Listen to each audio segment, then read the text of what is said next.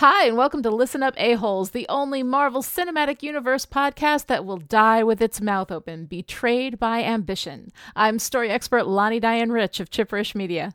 And I'm Joshua Unruh, superhero scholar from Pulp Diction Productions. Together we're making our way through the good, the bad, and the bonkers of the MCU. So listen up, A-Holes. We're going to talk about Daredevil.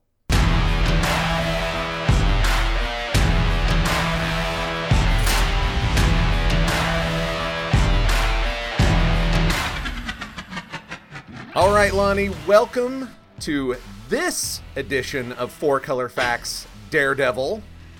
Yes. So clench your jaw and turn down the lights because it's time for the grim and gritty 1980s.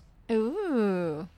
So in superhero comic books, the 80s very much became known for a more realistic storytelling, which at its best meant introducing complex, morally gray noir stories.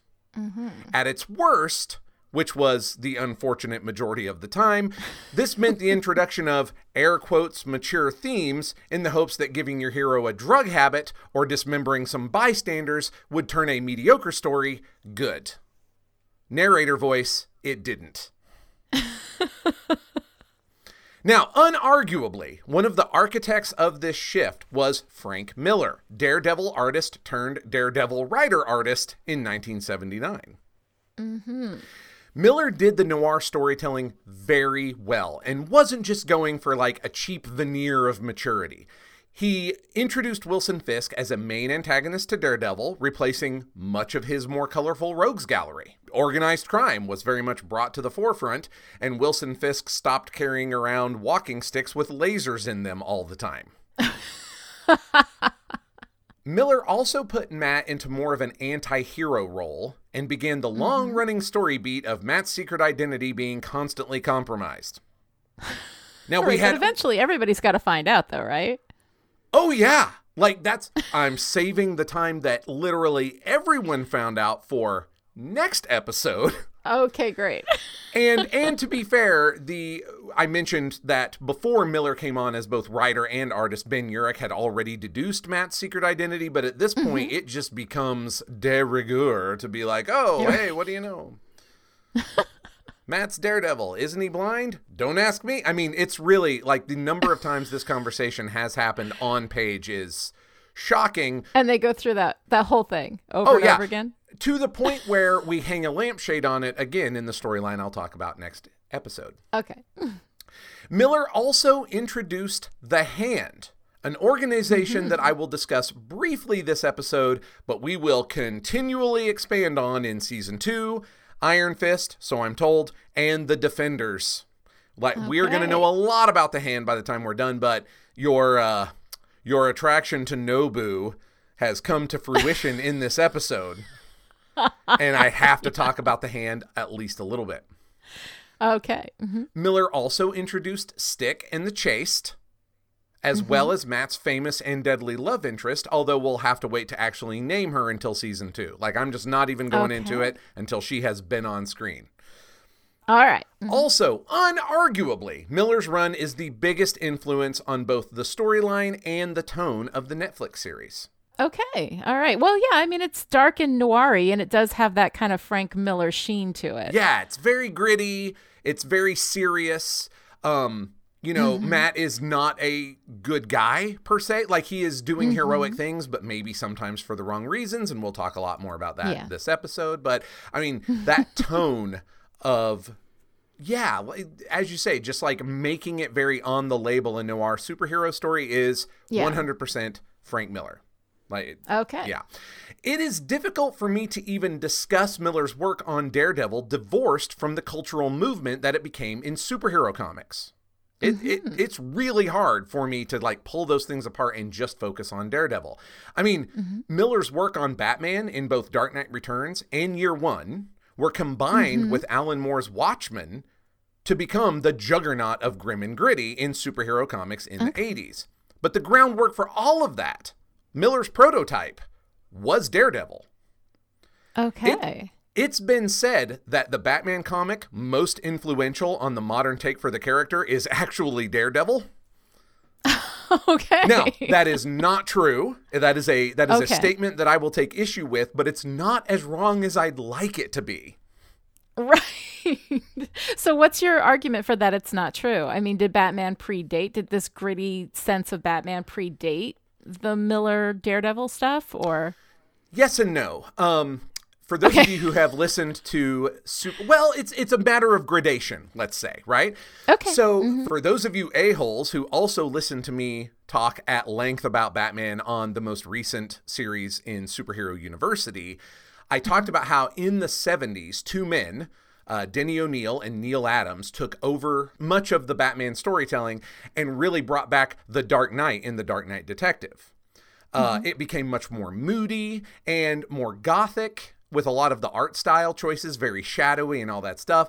And he really did become a much more serious character from the 60s, right? I mean, that bar's pretty low, but I mean, they really took it back to serious, grim guy. Right, because the 60s was that super campy, very colorful pow, zang, zoom, like that kind of thing, right? Yes. From the TV show. And they really came in and said, let's take him back to something a little closer to what Bob Kane and Bill Finger, mostly Bill Finger, because Bob Kane is a noted hack, were doing back in the 40s, right?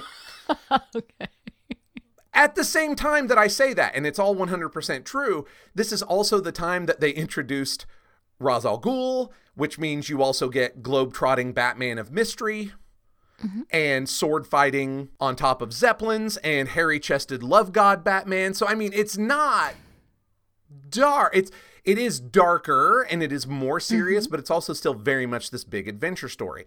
When Frank Miller does a book called The Dark Knight Returns, what you get is a look at the end of Batman. Like, it's after he has hung up the cape and cowl and is forced in his 50s to come out of retirement because the world has gone to hell in a handbasket. And then this left them in a place where they let Miller do the relaunch of Batman's origin, Batman Year One, which comes out in about 1985, 1986. And Gotham looks very much like New York of the 70s.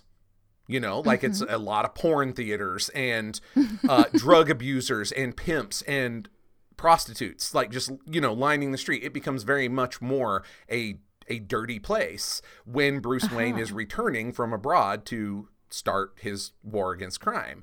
And this is also when you start to see thought balloons phased out in favor of caption boxes, because that feels more like noir style voiceover. I mean, it just becomes much more noir on the label than Denny O'Neil and Neil Adams did. They made it much more serious. Miller made it much more noir. Okay. All right. That was a long way around. No, I was really interested. And I also love asking you questions that take you off script, because it is always amazing to me, like how you know this stuff just off the top of your head. Like, we have a script that we're going through and then I'll ask you something and you will have just as much specific information off the top of your head.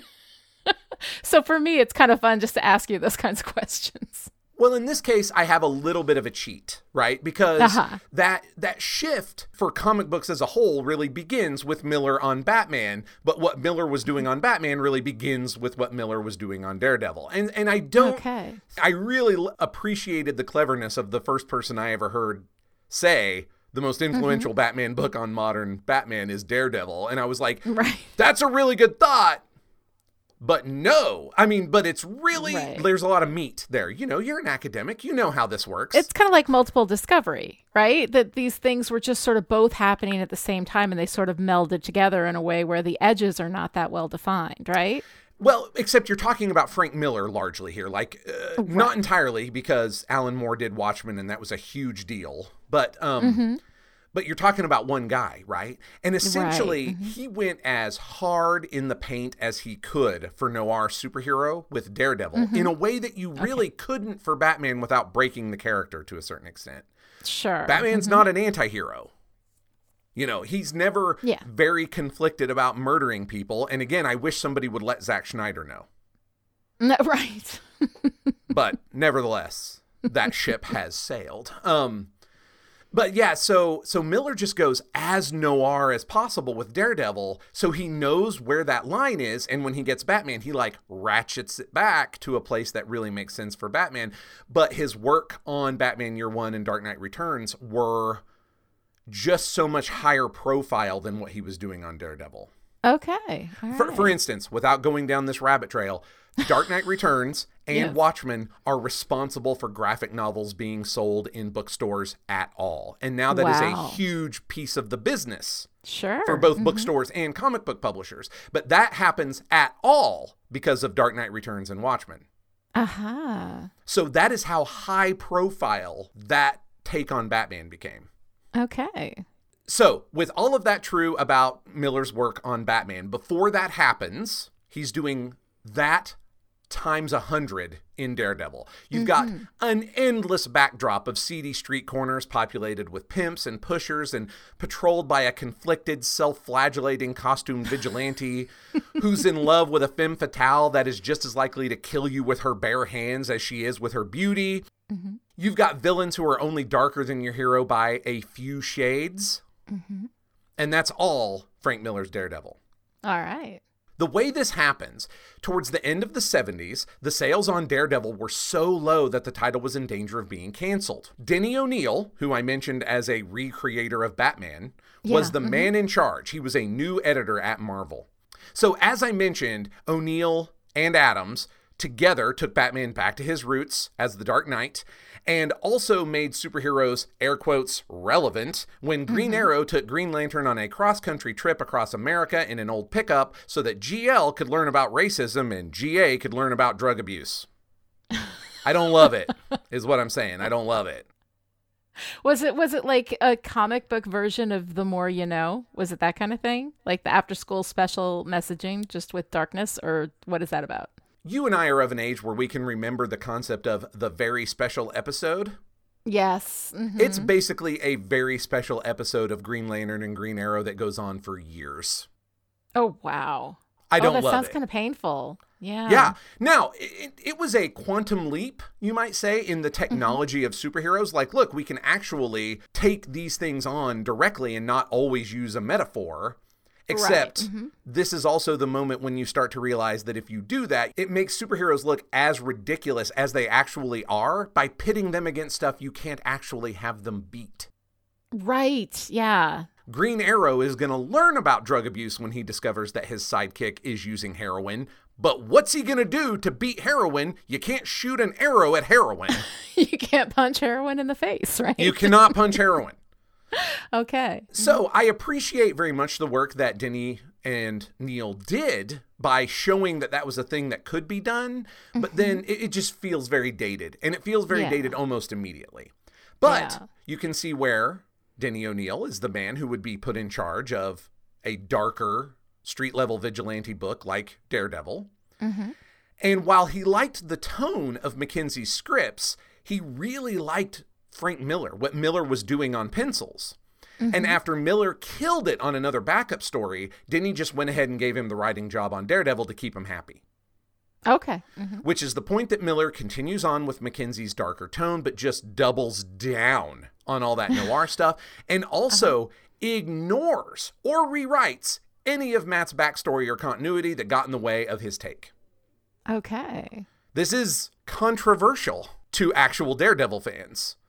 But the problem was there weren't that many of those. So Okay. Matt becomes more of an anti-hero. This is where the willingness to torture people for information and possibly kill his enemies if they're dangerous enough he doesn't want to face them a second time. This is when that starts happening. Foggy loses re-election as district attorney and returns to a very fraught non-profit practice with Matt that leaves their friendship strained over lies and secret identities. Karen Page returns after having left decades previously. I mean, decades in real time, right? In the fiction, she returns. Yeah. She had left to be an actress. After a series of modest successes as an actress, she becomes a porn star and a heroin addict, and she sells Matt's secret identity to a dealer for a hit of smack. Oh my God. The dealer, in turn, sells it to the Kingpin. Wow. By the way, for those of you who are playing at home, this is the first inkling that we have that Frank Miller has a problem with women. Oh, yeah. Now, this is the first inkling, so we can forgive everybody who was just like, damn, that's noir and dark, because it is. But after 30 or 40 years, that's what we call a pattern. Right. Now, like I said, I can't overemphasize the impact all of this had on comics, and it's an impact that reaches into the modern day. We still have Marvel and DC flirting with, air quotes, mature themes as a code word for more dismembering, more sex, and more conflicted versions of characters that were initially meant for children. Now, the hardest part for me is that when grim and gritty is done well, like in Miller's or Ed Brubaker's Daredevil or Batman Year One or even Watchmen, it's powerful storytelling. Right. Unfortunately, the majority of writers just want to stick needles in arms and have our heroes make questionable moral choices for shock value in lieu of expert storytelling. Yeah. That's the majority of grim and gritty comics. Nevertheless, it was in Daredevil in the early 1980s that murder, organized crime, contract killers, street-level realism, and ninjas became the order of the day. That's right, ninjas. A million billion ninjas. Ninjas were big in the 80s. You're right. We're going to talk about that a little bit. Yeah. Yes, because we are going to talk about that. Because here's the hand. Right. So, since Nobu put on an actual ninja outfit to fight Daredevil, and because this is a very Frank Miller heavy 4-color facts, let's start talking about the hand. All right. There will be lots of opportunities for me to go really deep into them. They become a big deal for a lot of the Netflix MCU. Okay. Short form. They're a ninja clan created by Frank Miller. They've existed for around 900 years. Okay. After World War II, they flirted with Hydra. They are consummate warriors and have access to Japanese sorcery and demonology. Wow. No member of the Hand is ever taken alive because once defeated, they evaporate. Wait a minute. That's right. They leave their clothes behind, just like Obi-Wan Kenobi. They just evaporate. Yeah, because you can't take them alive. All right, because they're magical. Right. All right. Yeah, magic ninjas. Magic ninjas. I don't understand why you're hung up on it's magic ninjas. No reason. Go ahead. No reason. The Hand leadership also has the ability to sacrifice their warriors to resurrect their greatest warriors. So they will just sacrifice the rank and file to bring back the really good ones. Oh, okay. Which they have done to the aforementioned Daredevil love interest that I refuse to talk about until season 2. And they have also done it to Omega Red, who you may recall us talking about as an asset of the Red Room. Right. And also really obvious on the nose opposite number to Wolverine. Right. Which we're never going to have to talk about because if the MCU brings the mutants into their regular storytelling after the buyout, I will flip this table and walk away while it burns. You heard it here first, friends. Duly noted. Anyway. Duly noted. To return to the Hand, this is so great. You're going to love this. Miller concocted the existence of the Hand because Denny O'Neil, his editor, suggested that Miller give Matt a fighting style, wait for it, grounded in reality.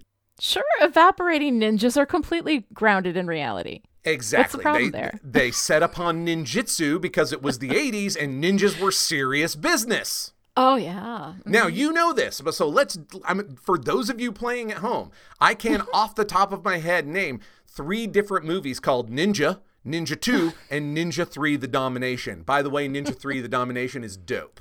That one is good. You also have American Ninja 1 and 2. This is all in the movies. You have the incredibly popular G.I. Joe comics at Marvel with Snake Eyes and Storm Shadow, who are both ninjas that wreck all the face fit to wreck with mystical powers of ninjutsu. All of this is before Teenage Mutant Ninja Turtles get big, which they are actually a parody of Miller's work on Daredevil and another book he did called Ronin. No way. Yes, that's why the Foot Clan... Because they are parodies. They're, other homage versions of the Hand. Oh, okay. Yeah. And if you go back, this is before the cartoon. If you go back to like the black and white TMNT comics that were originally put out, they are so noir that they are parodying noir. Oh, wow. And they're doing it with this ridiculous concept because Eastman and Laird were making sort of pastiche homage to Frank Miller's work on Daredevil and Ronin. Okay. Wow. Now, I know no one knows this. Well, I mean, not nobody, but I mean, this is not a thing that gets talked about a lot. Right. But I was the kid who discovered the cartoon, loved it because I was the perfect age to think that was great. And then because there weren't other Ninja Turtle comic books at the time, they weren't, quite yet this giant juggernaut. I find a graphic novel collection of their other stuff. And I was like, what the hell is this? Wow. They are straight murdering these dudes, and stuff like that. Wow. Now, thanks to Frank Miller, the Hand were the go-to ninjas in the Marvel 616 until the present day, until now. Uh-huh. Daredevil personally beat the stuffing out of thousands of them, and Wolverine has killed 100 times that many. Wow. Sometimes while teaming up with Captain America in the 40s to save baby Natasha Romanoff from becoming what this show would call a Black Sky. Oh. That issue of X-Men is great. Wow. I can't even put that together, what that means to save her from becoming a Black Sky, because if they saved her from that, but she still ended up in the Red Room. Yeah, saved her, I guess. Frying pan and fire sounds like to me. Yes, 100% accurate. But that is not a thing that is dealt with, in that very issue. What you have going on, this is such a good issue. It's drawn by Jim Lee, who is a very popular artist at the time. He's still a very popular artist, just not with me because his art looks exactly the same 25 years later. Progress your style. But at the time, it's amazing. And you have a present day story of Wolverine and Psylocke, who is a British woman stuck in a Japanese woman's body who became a ninja, and his current teenage sidekick, Jubilee, who shoots fireworks out of her hands, teaming up with Black Widow to clean up some of the problem that was left over from the flashback part of the story. Wow. Where Logan, because it's way before Metal Bones and Claws and Wolverine, teams up with Captain America, and the person that we would be introduced to as Black Widow's chauffeur and control. Later, they all three team up to save toddler Natasha from the Hand who kidnapped her. Okay. I'm probably going to wind up cutting all of that. I just thought you would be entertained. No, it is. And that's all I'm going to say about the Hand for now. For now, okay. They remain kind of a looming presence in the Netflix series. So we're going to have more of them. Now, I have one last honorable mention. I have gone on for a bit. The Miller Daredevil stuff is I couldn't just jump to it because you really needed to know how Daredevil gets started so that you know what a huge shift it was, when Miller took over. But this is the stuff I've been waiting for. We'll talk next episode about how Miller's take on Daredevil is still kind of rolling through those books with Ed Brubaker doubling down on the double down for a noir work, and then how Mark Waid comes along afterwards and does his best to rehabilitate the character from the extremely dark places that he goes fairly recently. So I'm done with that for now. Honorable mention. Van Lunt. You may recall very close to the end of our 10th episode. Yes. Owsley mentions a senator winning because of the astrological influenced advice of Cornelius Van Lunt. Yes. This is a reference to the 616. Okay. Van Lunt is the second leader of an organization that I've mentioned before, the cartel turned super spy organization Zodiac. His codename within the organization is Taurus. And doesn't Leland's comment make more sense now? Yes, it does. Yeah. I mean, I appreciate it's not like it stopped the story, but it was just one sentence where if you're paying close attention and don't know about Zodiac, you would be like, the hell is he on about? Right. No, it was a weird little throwaway moment, but I do remember him saying that. Yeah, because it's weird. Now, we kind of already have a feel for what Daredevil Season 3 is going to be about. I've seen some, it's dropped by the time you're listening to this episode, A-Holes. It will be available in the world, but I got to see some extra stuff at New York Comic Con. We kind of already have a feel for it. But let me tell you, I am 100% here for the battle between Matt Murdock and a bunch of crooked businessmen who have eyes wide shut masquerades while wearing Zodiac-themed costumes. That season of Daredevil cannot come soon enough for me. That sounds fantastic. We're never going to get that, but I would have it if they would give it to me. Oh, that'd be great. Well, thank you so much. Those 4 color facts were absolutely fantastic. As always, endless entertainment from Joshua Unruh. But now we're going to move into talking about these episodes. In Shadows in the Glass, Wilson Fisk wakes up from a nightmare and looks at the rabbit in a snowstorm painting. He picks out his clothing, puts on the world's ugliest cufflinks, makes breakfast, and eats alone. Is this interesting? Not really. Significant in any way? Pretentiously artistic? Bingo is his name-o, and we're going to do it 2 more times. Through a series of flashbacks, we discover that Fisk's daddy issues are severe, y'all. His father was a caricature with delusions of grandeur, and when Wilson was in trouble, he made him stare at a cracked plaster wall that looks a lot like the painting. So that explains that. When he loses a run for city council and a neighborhood kid calls him a loser and beats Wilson up, he grabs young Wilson and goes to beat up the kid, making Wilson kick the kid when he's down. Later that night, he beats Wilson's mother, and Wilson brains him with a hammer. As he and his mother engage in the time-honored ritual of dismembering and disposing the abusive father's body, she takes the cufflinks off his dad and gives them to Fisk. Because it's important to have souvenirs from that time you killed your father. And that's the nightmare Fisk has every night before jolting awake and staring at the painting. In a 3-beat of pissed off, Nobu, Gao, and Leland Owsley all express dissatisfaction with the way he's running things. The only person still on his side appears to be Wesley because they are total BFFs and lackeys never jump off a sinking ship. Pregnant pause. When Detective Blake wakes up from his assassination attempt-induced coma and is in danger of regaining the ability to speak, they work together to get Hoffman to kill his best friend of 35 years. Hoffman delivers an injection into Blake's IV, and Daredevil shows up just in time to hear Blake's dying words before jumping out the window and being blamed again for his death.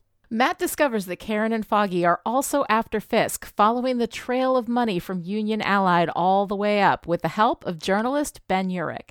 On a rainy night, Daredevil follows Urich into an alley, and they stand in the deluge instead of ducking under an awning to talk, because real men don't care about getting soaked to the bone. He tells Urich about Fisk and Leland Owsley, saying that men like him work from the shadows, and Urich needs to pull him into the light. After meeting with Gao and getting his ass handed to him, Fisk throws a very expensive hissy fit in his apartment and shouts at Wesley to just leave him alone. All that's missing is Fisk throwing himself into his bedroom and shouting, "I hate you," as he slams the door and falls face first into his bed and crying into his pillow. Why wasn't that in the flashbacks, huh? Let's be honest. That shit happened. Wesley's having none of it, though. He fetches Vanessa because that's what BFFs do. Get a woman to fix everything. Fisk tells Vanessa the story of killing his father and then whines that he's just misunderstood and he's not a monster, but mean people keep trying to bring him down and it's just not fair. Vanessa comforts Fisk, apparently having no problem with any of this, and as they stare out into the thundering night, she asks him if he's going to just let these people take him down or what. Is he a man or a mouse? Fisk decides that he's a man and takes her to bed. The next morning, Fisk wakes up from another nightmare and looks to the painting for a moment, then turns over and cuddles Vanessa. She picks out his outfit, choosing lighter colors and new cufflinks. So now, he's a new man and completely over murdering his father. This is how therapy works, I'm told. It isn't. Just don't at me. She stands beside him as he holds a press conference denouncing the devil of Hell's Kitchen, blaming him for everything that's wrong in this city and vowing to take him down and save Hell's Kitchen from tyranny. Well, tyranny other than his own anyway. We know which side his bread's buttered on. Ben Urich deletes the now useless article he was writing exposing Fisk, and Matt throws an expensive hissy fit of his own, throwing his laptop across the room. See, they're twins! They're twins! Right, Mirror they images! are. It's this reflection on each other. I know. Shadows in the Glass was written by Stephen S. DeKnight, another Buffy alum, and this is the first of 3 episodes that he will write in season 1. This episode was directed by Steven Surgic and is the only episode he directs this season. All right, so Joshua. Yeah. I gotta say, These 3 episodes were not highlights for me, so I'm kind of hoping that you loved them enough for both of us. What are the chances? Unlikely. Okay. They're not high. They're not high. It wasn't great. I actually didn't mind. Like this episode, I kind of liked the structural elements. Yes. Like I thought that I love, you know me, I love a good 3-beat, and we've got them in here, you know, in spades. We've got the 3-beat of him, you know, waking up and looking at the painting, and we get that whole story. We've got other stuff in there happening, which is really good. And I think that it's kind of nice, but I just I didn't care. Yeah. I don't care about Fisk. And the closer we get to Fisk is much scarier from a distance. You get up close on that shit, and it is just, it's weird, and it's uncomfortable, and it's awkward, and it doesn't make me afraid of him or feel like he's dangerous. Like Gao and Leland Owlsley are harassing this guy. And he's getting upset because Gao's like, I know you speak Chinese, right? Okay, to be fair, he should be scared shitless of Gao. That's real talk. And he should be. Owlsley, Gao whatever. is serious. But he Owlsley should be pants-messing terrified of Gao. Right. Okay, so, just making sure. No, I mean, I get it. But still, if he is that upset about... He's supposed to be running the show. He is supposed to be scarier than Gao. You know, when a septuagenarian Chinese woman comes in and sits down and terrifies you, right? You know, it doesn't make him look that scary. Right? No, I agree. So I don't know. For me, it was a problem. Fisk is just, I don't know, not working for me in this episode. What did you think? This episode in specific, this is the microcosm of the bigger issue that I talked about right from jump, where we should have been hearing from Fisk and finding out about Fisk from the beginning. Right. The cracked mirror aspect between Matt and Fisk is so on the nose. They're obviously doing it. Yeah. But when you separate it by 4 or 5 episodes, it lessens the impact. And if we could go from Matt and Foggy spending nothing to outfit their office, right over to Fisk spending way too much on a white painting. Yeah. And then if we had Matt's daddy issues, and then directly after that we had Fisk's daddy issues, I'm not necessarily saying that would make the flashbacks better, but we would understand what they were doing with these men, you know? Right. And so this was the episode that I had in mind when I was like, episode 8? This should have been episode 3. Right. Yeah, that this should have been moved up further, that we would get this sense of who he is. But also, there's not much going on with Matt and Karen and Foggy in this episode. Right. You know? Yeah. And I also don't understand, we go through this whole thing where, Matt's like, oh, we have to expose him. We have to bring him into the light. He likes being in the shadows, yada, yada, yada. And then he comes out and has a press conference saying, my name is Wilson Fisk, right? I get it. Whether he says what his name is or not does not it's not what they were going to reveal is that his name was Wilson Fisk and he got the jump on them, This is, they were going to reveal all the stuff that he's done, and that is still in the shadows. So at the end, when everybody's all like, oh my god, he went on TV and told people his name, that they've suddenly been set back, I didn't get it. Am I missing something? No, not in this episode. They wanted to have a big gut punch cliffhanger episode, but they don't explain why it's a cliffhanger and a gut punch until the next episode. Yeah. Because it's not him saying his name, it's that now he has manufactured a clean past for himself. Just pointing out that this guy vanished and his ties to all this stuff, but we don't know anything about him. Who is Wilson Fisk? Was the tactic that they were taking, but we hear nothing about his brand new squeaky clean manufactured past until the next episode. Right. So this cliffhanger, in the moment that you get it, does not make sense. It doesn't make sense. And I understand it to a certain degree, but not to the degree where everybody's where Ben's well, forget it, I'm just going to quit, and where Matt's throwing his stuff across the room. Yeah. Yes. If we somehow could have got the exposition that happens in the next episode where they talk about how, well, now this all is above board. Now it's a much different, more complicated paper trail because it's now a paper trail that he knows people will look at. So now It's been wiped more difficult clean. to untangle. Right. But we don't get any of that. And so everybody is just like giving up. And I'm like, yeah. Okay, because he said, my name is Wilson Fisk and I love Hell's Kitchen. But he's also so weird. And to be honest, maybe that's not what you want your protagonists doing in an episode where I'm also sitting there thinking, maybe I should quit. Right. Which I was actually doing during this episode. Like, hey, remember that other story that we were doing? Where'd it go? Yeah. And the thing is that it like structurally, like story element wise, it actually is really well done. I love the 3-beat, that we've got him getting up and he looks at the painting and all of this stuff. And then we get that moment where as a kid, he's looking at the wall and the wall looks exactly like that painting. So obviously there's a correlation there. In the earlier episode when he was first looking at the painting and Vanessa asked him how it made him feel. And he said, it makes me feel alone because when he was staring at the wall like that, he was always alone.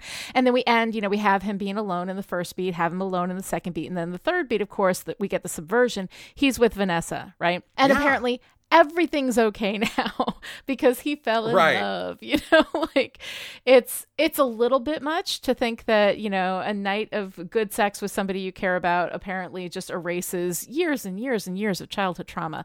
I'm thinking probably not. It's maybe like moved it into a different venue, I think.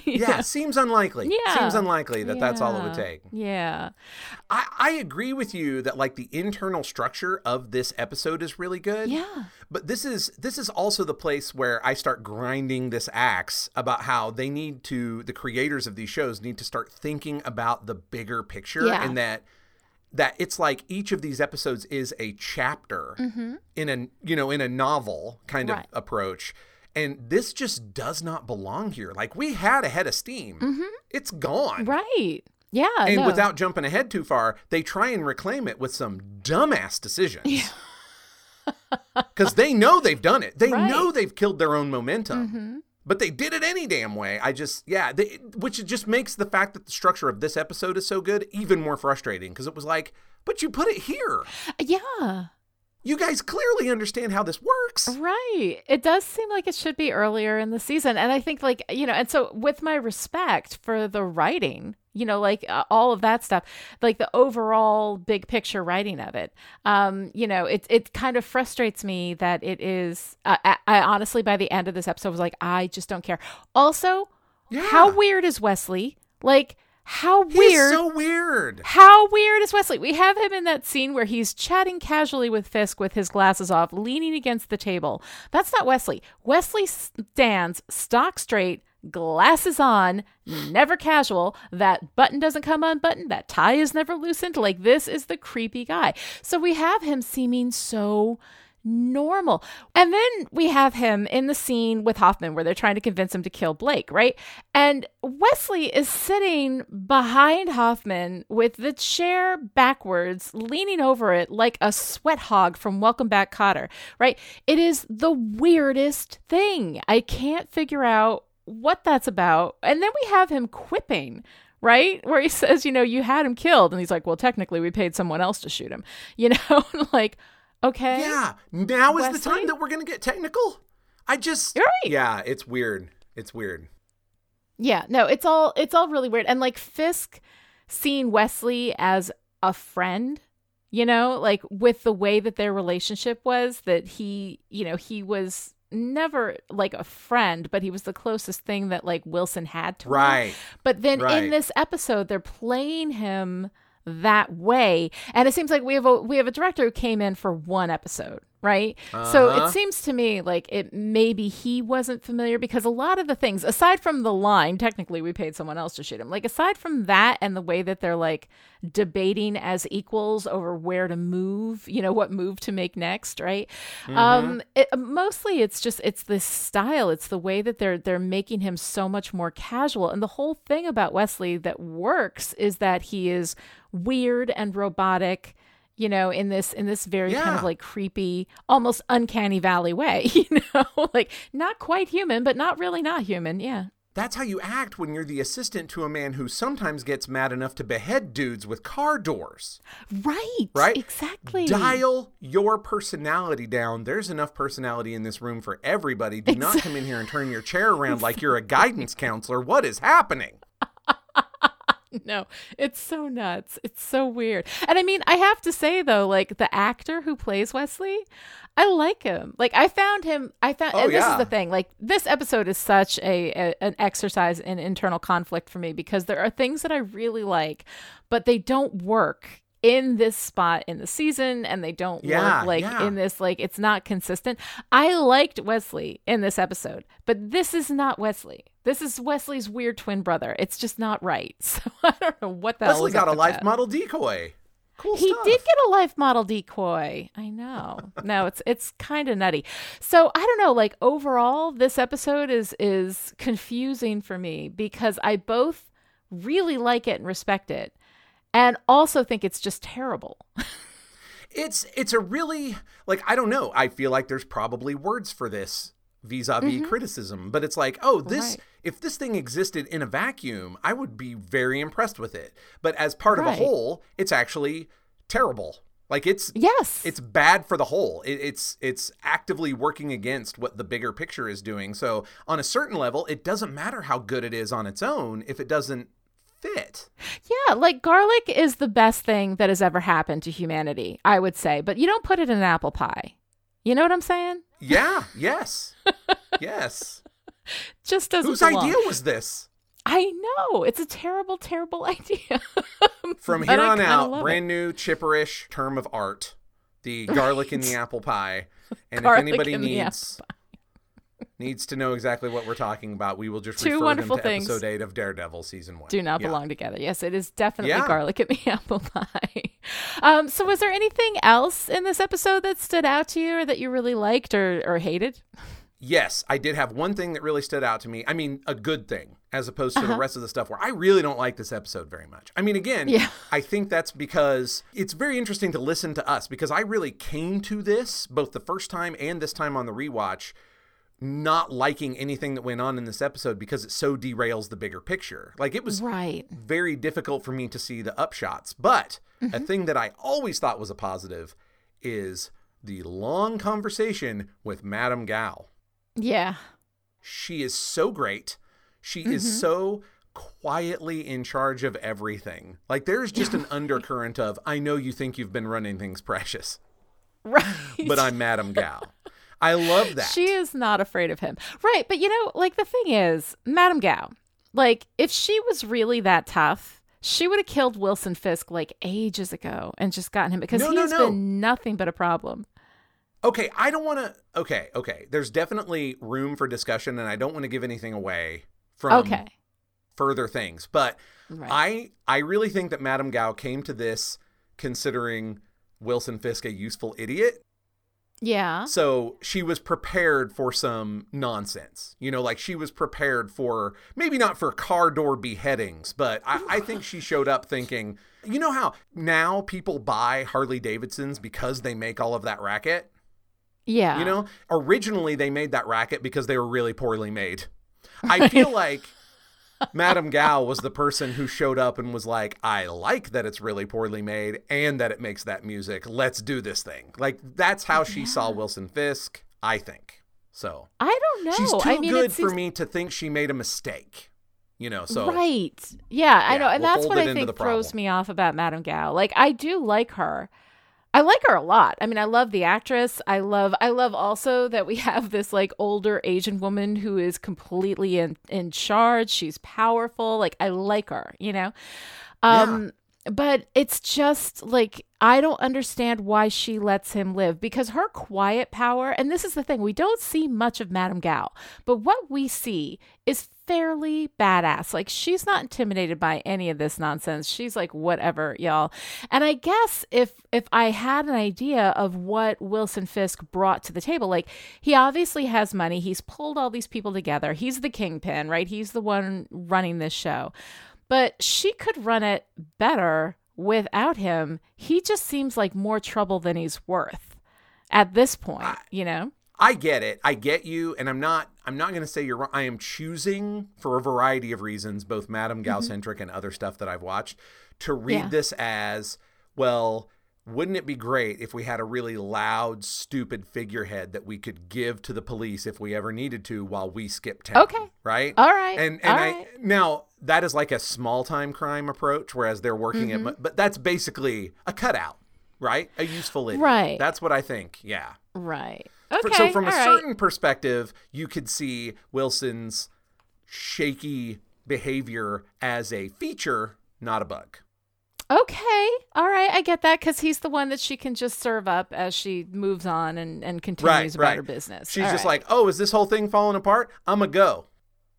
Enjoy your prison sentence. I need somebody terrible here to go to jail for me. All right. Okay. All right. I get it. No one's going to be looking for the octogenarian Asian woman if they've got this big mope to stand trial. Fair enough. All right. Well, that moves us into episode 9, Speak of the Devil. In Speak of the Devil, we open with a fractured tease showing us Daredevil in a brutal and bloody fight with a man in red who is, of course, Nobu, all dressed up for the big dance and having the time of his life. Daredevil has sustained multiple lacerations from Nobu's flying knives, and it's not looking good. But then we cut away to go back in time to Matt meeting with Father Latte, asking if he believes in the devil. Father Latte tells the story of true evil and says, yep. Fisk meets with Nobu, who is again unhappy that he didn't get the block with Mrs. Cardenas' tenement, and Fisk tells him to take out the man in the mask and then they'll talk. Nobu is skeptical because the man in the mask has been laying low lately. Fisk says, don't you worry about a thing. A man is careless when he's emotional, and I should know.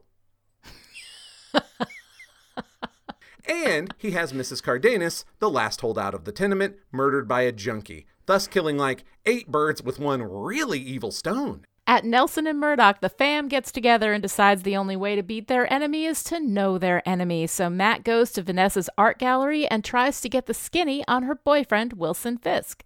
Vanessa says, hey, ask him yourself. He's right here. Matt and Fisk have an awkward meeting, and Matt beats it out of there and goes to see Father Latte, talking about how he has to kill this guy. They have a nice philosophical talk about murder, and it turns out Father Latte is against it. Vengeance is best left to God, he says, because doing evil to stop evil makes you evil, and it's just a big round robin of evil that will not end well. Matt remains quietly unconvinced. News of Mrs. Cardenas' murder reaches Nelson and Murdoch, and they go to identify the body. While Foggy and Karen drown their sorrows in all the scotch, Matt drowns his sorrows in Daredevil and heads out to find the junkie that killed her. He beats the tar out of a guy who's high as hell and about 1 heroin hit away from death anyway, and the guy gives up the warehouse location where he was taken to make the deal. Daredevil says he'll come back to kill the guy later. Daredevil goes to the warehouse where he meets Nobu, and we conclude the brutal fight we've been watching in bits and pieces all along. Daredevil is bleeding and sliced up, and Nobu's talking about what an honor it is to kill such a warrior, and as he's about to finish Daredevil off, Daredevil manages to ping a lamp, and the spark sets Nobu on fire instantly because his outfit is soaked in the flammable liquid kept in wooden casks that they cracked during the fight. As Nobu burns, Fisk comes in and thanks Daredevil for his service in taking out Nobu. In a genre convention that Lonnie hates, and I find delightful, Fisk launches into an evil monologue about how his plan all along was for Daredevil to kill Nobu, and he set up the junkie to kill Mrs. Cardenas to upset Daredevil so he'd fight Nobu and kill Nobu, because that's so much easier than just shooting the guy in the head while he was at the warehouse earlier that week. Oh, we are going to have a talk about this, Lonnie. We are gonna... You can tell who we're gonna chat. We're gonna chat about this. Thank you very much. Daredevil stumbles to his feet and borrows Nobu's fancy flying knives, since Nobu won't be needing them anymore, and manages to slice Fisk's outfit with them, which sends Fisk into a fist-flying rage. You can also tell Lonnie wrote this because she's trying to get me to say as many F words as possible in a row without saying the actual F word. Fisk pummels Daredevil and then gets bored and orders Wesley to shoot him, but Daredevil avoids the bullets and jumps out the window and into the river, where he bleeds profusely and beautifully into the water. Foggy, drunk and grieving, shows up at Matt's house and bangs on the door, wanting to talk about how they're going to avenge Mrs. Cardenas' death. He hears a noise inside and breaks through the door to find Daredevil, stumbling and bleeding. Daredevil falls to the floor in front of Foggy, groaning, and just as Foggy's about to call 911, he notices that Daredevil's lower jaw looks a lot like Matt's lower jaw. He whips off the mask and discovers that Daredevil is Matt! Speak of the Devil was written by Christos Gage and Ruth Fletcher, who are credited as staff writers for all of Season 1, but this is the only episode they wrote themselves. This episode was directed by Nelson McCormick, and this is the only episode of Daredevil he has directed. All right, so we have more one-timers coming in here, although I think that this episode kind of sits more comfortably in the movement of the season than the last one did. Yeah, I would say this is the flip side where we have some extremely questionable structural choices in the episode, exactly. But it fits the bigger picture much better. Yeah. Right. Well, we open with the stupid fracture tease, and I hate fracture teases. And for those of you who don't know what they are, fracture teases are when you borrow from the exciting part later and you put it right up front, and nobody has any idea what the hell's going on, and then you cut to now. Just mess with the timeline for no reason. You are being more generous than you ought to be, because this is not just a stupid fractured tease. This is the stupidest fractured tease. Because this is the second time I've seen this episode, and when they cut to 36 hours earlier or whatever, there's nothing to tell you that that's what they did. And so I was like, wait, what the hell's happening? Like, it's... Except you see Matt, and he's not sliced up and bleeding. Well, yeah, and then when we cut back, though, he's like, fine. And I'm like, wait, what's happening? Like, it's the dumbest fractured tease. Because it is. It does grab my attention and then confuses me. Good job, Tiger. Right. Way to go. Right. Well done, buddy. Not to mention that we have Nobu. Like, all right, you know me. I love me some Nobu, right? We didn't get near enough Nobu. So sorry, we hardly knew ye. But this is weird. Fisk is like, I need you to find a specialist. And he's like, I know just the guy. And then he's like, oh, I get to dress up in my outfit. And he gets in this, like, I get it. I get it. It's a whole ninja thing and whatever. But he's dressed in this ridiculous outfit, which, by the way, had he not been wearing, he wouldn't have been completely engulfed in flames. That thing does not look easy to get out of. That is basically one step down from like an 18th century corseted hoop dress, right? You know, like you've got to have a whole bunch of chambermaids to get you out of that thing. And he has it on him and it's on fire. And that's just it for him. I'm like, why? I mean, is he part of the hand? Is that what this thing is? Is he, but then he's supposed to be able to evaporate. He can't evaporate. Okay, you cannot come bringing stuff that you learned 20 minutes ago to this episode like you knew all along he should have evaporated. I can and I will. I'm bringing it into my argument. BT Dubs, I wish he had evaporated. That would have been amazing. I wish he had. That would have been very cool. I would have been confused, but at least I would think, at least he's standing there on fire, and then the clothes just drop to the ground while still on fire, and weird smoke comes out of him. That is like 1,000 times more interesting, and also I would retroactively justify the getup for you. I feel you would be like, oh, okay, that's weird as shit. It would retroactively justify the getup, but I mean, like getting dressed up. Here's the thing. Like, I get that you're part of this, like, ninja group and you've got the outfit and all this kind of stuff and whatever. I can tell by your tone that you do not, in fact, get it. You are being very dismissive of ancient ninja clans. I'm so sorry if that is, like, culturally insensitive of me, so I do apologize. But I just feel like you're not buying in. Ridiculous. How do you fight in that? Okay. I am not going to defend costuming choices on a show where our hero has been running around in black Under Armour punching muggers. Okay, look, at least the black Under Armour is something that moves, it's flexible, it's not too hot, so when you're fighting somebody, you're not going to get overheated or anything. I mean, the kind of hydration that Nobu must have had to do before he started this fight is insane. Not to mention the fact that he's got this big dress on, and he's, like, waving these knives all around. It's just, it doesn't make any sense to me. Like, when you fight, you need to be, like, boxers fight in shorts. That's it. Because you got to be free. You got to be able to move around. Like having robes on, like a Supreme Court justice, what is up with that? Ruth Bader Ginsburg does not fight in her clothes. She doesn't do her ninja shit in her clothes and her robe. I'm just saying. I don't feel that this is an appropriate place for me to defend the clothing choices of 18th and 17th century Japanese warriors. But I just want you to know I could. He's a 21st century Japanese businessman. Who is also a ninja. Who's also a ninja. All right, whatever. Okay. That whole thing is ridiculous. It is ridiculous. It is ridiculous. It is, however, a ridiculous that I really like. And it makes me wish that we had seen a bunch more other ninjas back in the Black Sky episode with Stick, right? To give us maybe a little context. Exactly. So this context for the hand. Out of nowhere. Yes. Right. It just, the outfit feels ridiculous. I mean, he looks very pretty. And all of his handmaidens must have been very proud. The law of awesome kicked in. He looks great, so it's completely justified. So it's completely fine. And honestly, like, obviously, this isn't a documentary. I'm just saying, I watched that and I thought that was crazy. No, I get it. I really do wish they teased a little more of the hands. Not a lot, right? Like, if you had just had the one episode where instead of fighting Japanese people with machine guns, they had been actual ninjas, when Stick was in town.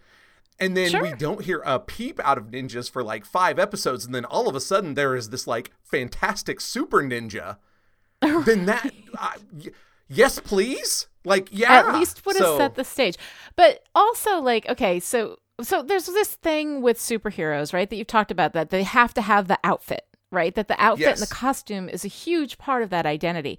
So Nobu, in this sense, I mean, he's part of a group, so I guess it doesn't make him like a supervillain. But is that part of the aesthetic? That's something that we need to have him in that outfit? Okay, I would say broadly yes. Okay, like I want superheroes to fight supervillains. And this is a thing that the MCU as a whole does not do uniformly well. You know, I mean, like really on the label costumed criminals, they don't all have to be low rent hoods with ice guns, but one or two wouldn't go amiss, right? Come on. Right.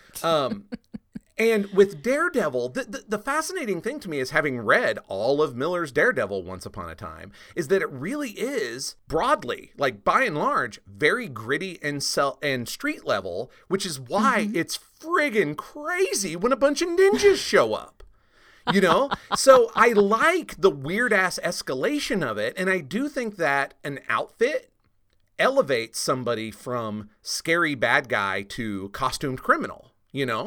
Right. The questions of identity for costume criminals are not typically quite to the same level that they are as superheroes, but they are an element, Captain Cold is a guy with a freeze gun until he puts on the outfit and starts calling himself Captain Cold, Right. I recently talked about an episode of Batman the Animated Series where the Riddler, in his second appearance, is spending all of his time erasing the history of Edward Nygma so that he will literally be an enigma. Like, that's awesome. So yeah, sometimes the identity stuff is elevated to the level of the superhero, but it's always an aspect of it, I would say. And it's nice to actually get some costumed criminals on this Netflix show. By the way, don't hold your breath. We're not going to get a whole bunch of them. So, well, I mean, with the gritty, like, the gritty noir of it, it feels a little out of place to me. Like, it felt a little ridiculous to me, but like at the same time, without having that context of this is where this is coming from, right? And so for me, I agree. Like, I may not be able to appreciate it so much. Although I do appreciate Nobu. I always appreciate Nobu. I like his whole, you are worthy opponent. It is an honor to claim your life. That's like kind of, I mean, it's kind of kung fu movie nonsense, but I'm here for it, Like, there's other stuff going on besides this pissing match between Matt and Fisk, Right. And I don't want to look at it forever because it's not the main story, but I like these suggestions that there's bigger, weirder stuff going on, Right. Well, and it is weird because here we have, like, his job is to kill this guy, right? So they have it set up so that this guy will, beat up the junkie and find the warehouse and whatever. He knows he's coming, right? So that's the whole thing. It's easier and more direct to just shoot him. Yes. Instead of getting into this big fight with him. Okay, except then you will have alienated the very dangerous organization for which he works. Wait, how would he have done that? His job was to kill him. If he kills him, he kills him. Once again, you are not taking seriously the fact that he is not fighting a criminal, he's fighting a ninja. Ninjas do not just shoot you in the head. Ninjas kill you like ninjas. But Nobu's a businessman. Nobu is who is also a ninja. Who is also a ninja. So Matt Murdock is a lawyer who is also a ninja, and he's blind. Right, but he doesn't bring legal pads to a fight. Like, and this time, when Nobu was fighting, no legal pads. Only awesome, as you say, flying knives. Okay, the flying knives, yes, which are very fun, and I like a martial arts aspect coming into this a lot. I do. No. So I'm that. with you. It's all very extra. It's all just immediately turned to 11 with almost no groundwork laid. And because I spend most of my time watching MCU things going, turn it to 11 already, I was ready for it, right? Okay. But I really feel like if they had just thrown some actual honest to God black clad hand ninjas into the episode with stick or something, that would or have them be part of the killing of the Russians in one location, something, then this would have been much less out of nowhere. Yeah. Right. It could have given us a little bit of context. Okay. So here's my question for you, though. Does all this extra ridiculous stuff, does it conflict with the dark, gritty, ultra real noir? Okay. I'm going to reject the premise of your question, but then I will still answer it. Okay. The premise that I'll reject is the suggestion that noir is somehow ultra realistic. Well, I mean, wasn't that what you were saying before, though? That it's like this, it's not ultra realistic, but it's like this, it's looking for like this real gritty, grimy, it doesn't put a sheen on anything. Yes, it does conflict with it to a certain extent. But for me, the fact that it's a noir superhero story allows for some level of the over the top or some level of the ridiculous to intrude. And it is definitely like a counterpoint, it's the unexpected flavor that enhances the whole thing. Right. Would be my suggestion. And at the same time, agreeing with you that they could have telegraphed it literally at all, Yeah. But to me, that is like the seasoning. That's the spice where I'm like, and that's how I know that this isn't just some guy with anger issues tying a scarf around his head. Like, this is a superhero story. Right. So it puts you into that space. Okay. I get it. And I mean, the thing is, like, I'm not necessarily saying this isn't good. I'm just saying that, like, I'm caught in between this space where I'm not sure where I'm supposed to be. Yes, I get that. And here, I'll give you an example to keep your eye on the lookout for months from now, to be honest. But if they had telegraphed ninjas for Daredevil and then this happened, we would be like, yay, Daredevil's fighting ninjas. Yeah. When we get to Jessica Jones, for instance, any introduction of ninjas would be too much for her. Yeah. Because of the story that they're telling. But when we jump further ahead to Defenders and all of a sudden Jessica Jones has to punch ninjas, I'm like, fuck yes. This is the shit. In her show, that would have been terrible. And here, the fact that she is punching ninjas and then turns to literally anybody and is like, what the hell is my life? I'm punching ninjas is wonderful. Right? That's that kind of like proper escalation and teasing that would have worked better here. It's at odds. It's not at odds in a way that breaks it for me. And I really wish that they had done a better job leading up to it so that it wasn't. Just kind of seeding it a little bit. Yeah. Right. Because imagine, it's not necessarily. It's not like Stick wasn't weird as hell, right? Like another blind Stick person with a sword shows up, throw some ninjas in that episode. We'd believe every word of it. We'd never question it. Exactly. It would absolutely fit in. I think the fact that we're here at episode 9 of a 13 episode season, this is the first time we've seen ninjas, and I'm just kind of thrown aback. But aside from that, I like Nobu. I've always liked Nobu. I'm very sorry to see him go. I think it would have been really interesting to keep him around, but I do understand that, of course, Wilson Fisk has to slowly kill off everybody he's ever worked with. Speaking of, let me just go to this because I know we're going to have an argument about this.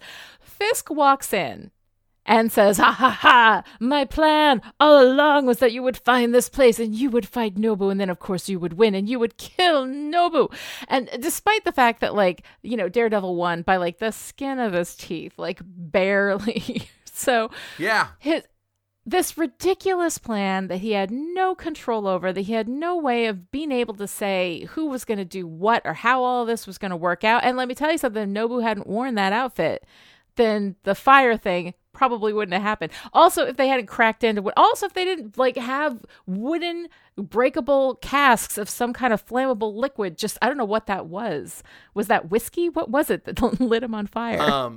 Those were casks of liquid scene escalation.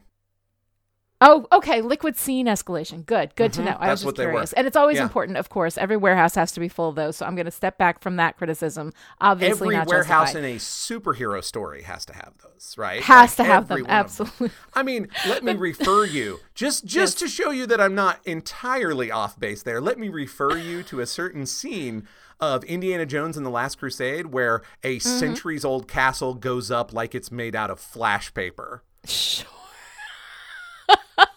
Because it was built out of scene escalation. I'm just, it was built out of scene escalation. No, I get it. That's fine. But here we have Fisk coming in, giving his whole evil monologue, which, by the way, I hate that. I hate that in every context. Whenever the bad guy comes in and says, aha, I see that everything I've done doesn't make sense, but please, here, let me spend the next 5 minutes putting as much scaffolding on this story as I can to explain to you why this was my plan all along. You know, like, I hate that. But you liked it though, right? Yes, because that is proper supervillainy. Okay. So, one of the things that separates supervillains from just regular bad people is a flair for the dramatic. Okay, which means that not only do they think they're the smartest person in the room, they need everybody else to think it too. Okay, now, I will also point out that I feel like you were already tripped up by the ninja outfit because Fisk's plan is not wildly Byzantine. He was like, I hate your ass and I hate Nobu's ass, and so I'm going to see to it that you two fight, and whoever wins, I win. And if I get a little bit lucky, you murder each other, or you create a space where I can show up and murder whoever's barely hanging on, and I win double. Like, really, what he did was just buy 3 lottery tickets. Okay. But, it's not that complicated a plan. It is, though, because how does he know that Daredevil is going to get so incensed? Like, he has Mrs. Cardenas killed, that's to fair. upset that Daredevil, but he doesn't know that Matt is personally involved with, you know, with Mrs. Cardenas. And then, like, it's all so incredibly, like, intricate and requires him to be able to predict everything that everybody is going to do. And, like, you know, what if Crazy Ex-Girlfriend had been on that night? Matt might have been home, right? You know? He finds this this junkie, you know, and here's another thing too. I'm sorry, but beating up the junkie was really uncomfortable for me. That guy was on the verge of death as it was. And I understand he's mad about Mrs. Cardenas, but like, this guy is not in control of himself. He is an addict. He's on the verge of death, and you're throwing this guy across the room. I mean, all you have to do is sit there and ask him a question. He's high. He'll tell you, you know? So I understand he's mad about it. I'll spin this around to where this actually makes Fisk's plan even more clever. Yeah. Because I'm sure that Fisk, who is a smart man, sat in his office and was like, what clues could I leave so that Daredevil will find Nobu? Well, I can't leave him any actual clues because he is the worst investigator in the world. However, I know for a fact that he will beat the shit out of anybody to get information. I'm going to give him a punching bag to give him the information. See, Fisk is brilliant. He saw all of this. This is just pieces in a puzzle for him. Yeah. You're not buying I don't it. know. It's just, and I am way overselling it. It's so no, I love it. I love that you're arguing for it. I think it's great. It's just I'm still not there. Like, and I hate the evil monologue. The evil monologue drives me crazy. And then he starts pounding Daredevil. And let me just see, he's really, really mad at Daredevil. Probably madder at Daredevil than he was at the guy that he beheaded with the limousine door, or all the people he blew up, or, you know, the person that he, you know, beat to death, you know, his dad that he beat with a hammer, or whatever. Like, he is really mad at Daredevil. So he starts beating on Daredevil and then turns to Wesley and says, yeah, you go ahead and put a bullet in him. Like, no, this is the guy who beats him until he's a bloody dead pulp and then dismembers his body for fun. Like, that's what he would do. So I didn't really buy that. And then, of course, you know, Daredevil is able to avoid all of the gunshots coming from Wesley and jumps out the window and lands in the water and somehow makes it home. No, I'm going to say that the moment that Fisk says, I'm bored, go shoot him, is the moment where I was like, well, you just broke the rest of this very clever episode for me, because you're right. Like, the whole point was to put him in this place where Fisk could beat him to death with his bare hands. Have him hit him so hard the floor cracks and he falls through it to the water or something. But, like, you can't dodge a punch, but you can dodge a bullet? Come on. Yeah. Exactly. Yeah, no.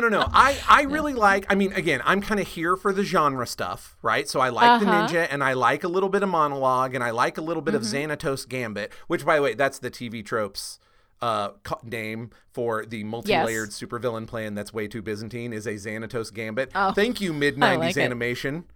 The Gargoyles cartoon is where that comes from. I like all that stuff, right? Like, I want them to do the work and make it good, but I like all that stuff. But I'm also like, what do you mean you're bored? This was your whole week. Right. This is everything you live for. Yeah, you're TiVoing Crazy Ex-Girlfriend right now so you can be here to beat Daredevil into a bloody pulp. What is this? I'm bored, get the gun stuff. Yeah, I'm not with that. Yeah, no, it doesn't make any sense to me. So anyway, all of that aside, there were a couple of things that I did like in this episode. I like Father Latte. Yeah, he's great. Their whole conversation is so good. It's so good. Right. Well, I love that whole thing where he's like, there's a wide gulf between inaction and murder. And he goes on this whole thing and he's so right. And he's like, you know, are you struggling with the fact that you don't want to kill this man but have to, or that you don't have to kill him but want to? And I love that. I love that whole thing. And then when he says, you know, I don't think that you want to kill him. I think you went there looking for a reason not to, when he's talking about Matt going to see Vanessa and meeting up with this guy at the art gallery, you know? It's just, it's so great. And I love also in the beginning where he's like, do you think the devil exists? And so Father Latte starts his story and then he's like, so you don't think the devil exists? And he's like, am I done? Okay. Yes, there is so much amazing stuff going on with, as you say, Father Latte. Yes. I love the fact that he just has no time for Matt Murdock shit. Listen, I know you go out and punch the shit out of muggers, but you will speak when I am done, young man. Is fantastic. Love that.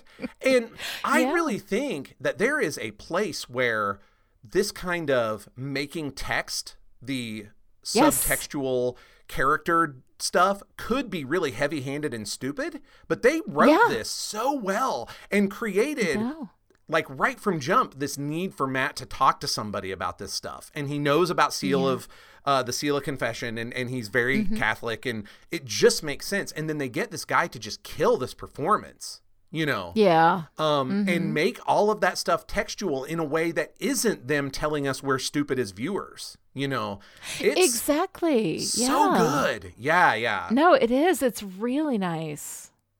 And there's just a bunch of ways it could have not been.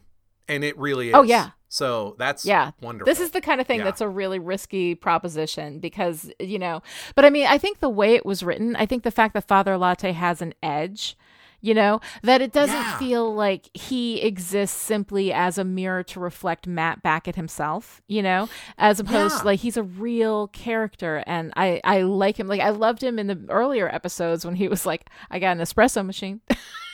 Yeah, and when like, he figures out who Matt is, just because he's like, listen, the neighborhood's not that big. Everybody knows who Battling Jack Murdock is. Get real. You know, So it's really good. I really love all of that stuff a lot. Again, it could have been so heavy-handed, but just framing the question right there and hanging it on Matt's own desires, right? That this is not about a good choice or a bad choice. This is about you want to make the worst possible choice and are trying to talk yourself out of it. Yeah. Get Real is so good. No, it is really good. Like, that philosophical stuff can come off heavy-handed. It can be really difficult, but when it's done well, like, honestly, it's catnip for me. I loved it here. I loved that philosophical discussion. You know, men have used the atrocities of their enemies to justify their own throughout history. Like, that is a really good question to be asking yourself, especially because this whole thing, we're like, okay, you know, Matt is, you know, trying to help people. Like, is he really a good guy? Like, he just beat up that junkie. And I mean, when you have such the power differential between Daredevil and a guy who is high, who's obviously his body is failing him, like, you just can't punch that person. Like, you have to find another way. So I think that the fact that he would punch a junkie like that and punch somebody who was at that stage in their addiction. You know, I keep saying the word junkie. That's not a good word. That's a really dismissive, dehumanizing word. I don't mean it. It's just the way it was presented. Yeah. No, I was about to say that is like almost the genre name for this character, right? Yeah. Like, he is not a drug addict. He is not a realistic depiction. Well, I mean, he is of some. I mean, I'm with you. I think probably steering away from that nomenclature is right. It's really dehumanizing. At the same time, that's what they're doing. Like, they are giving that is what they're doing. Yeah. You know, junkie number one is probably who that guy was in the script. Like, that's what they're giving you on purpose. And which is why it's interesting to me that I'm not sure they make the best effort to show this as a low point for Matt. It feels like a real low point for me, though. Like, that's the thing too. Us. I am not clear that the show understands how bad it is for Matt to punch that guy. Right. Like, that guy. Yes, he killed Mrs. Cardenas, and I get it. That's a bad thing. But this guy is on the verge of death as it is. He's sick. He has an addiction. Like, he did a really bad thing. And like, I'm sad that Mrs. Cardenas is gone. That was horrible that he did it, you know, but he was also being used by people. Like, he was the gun, you know, he wasn't necessarily the guy who shot the gun. He just didn't, you know, and I'm not saying it's okay for, you know, people who are drug addicted to kill people. That's not okay.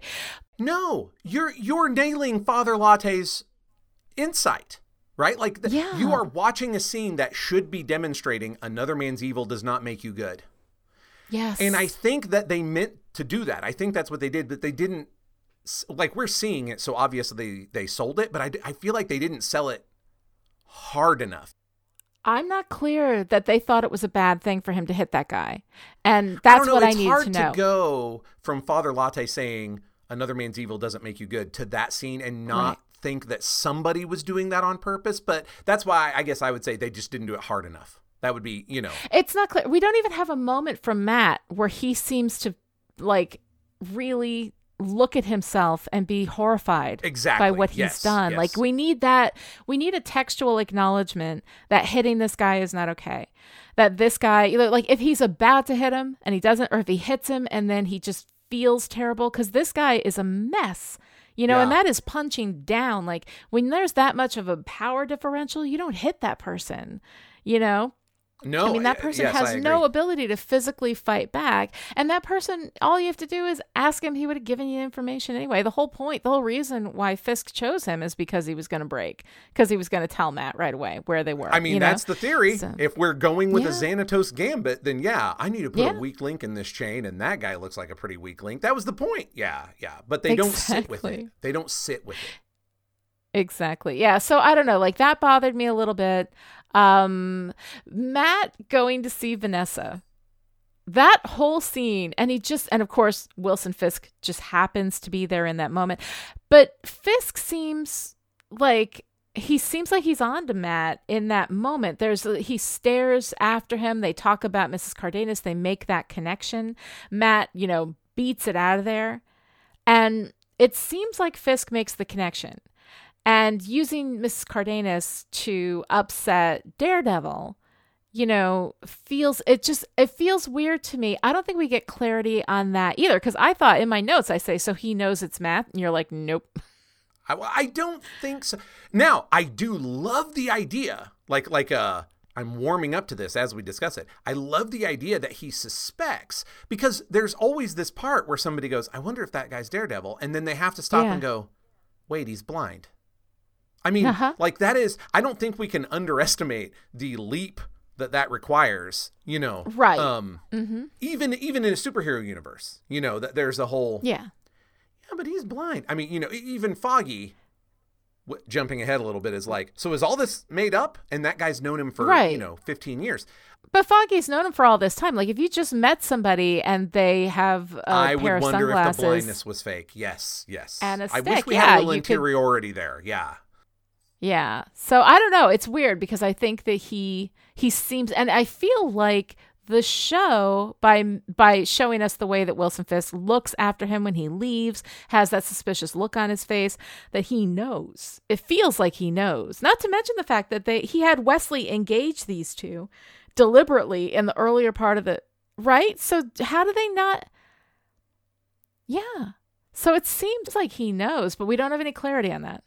So no, I think you've convinced me. Like, I'm warming up to this idea that he suspects, and is probably trying to figure out how the blindness piece fits into the puzzle. But yeah, no, I think you're right, and I think I just missed it because I'm a little too close to these two guys' relationship. Yeah, he seems onto it to me. All right, so is there anything else in this episode that you wanted to talk about? Aside from the fact that it was broken into little bits, how did you feel about this fight? Oh, it felt a little overdone to me. It felt a little overcooked. And I guess, for people who go to this kind of action adventure, like, you want the huge choreographed fight, you want the ridiculous outfits, like, you want all of that stuff.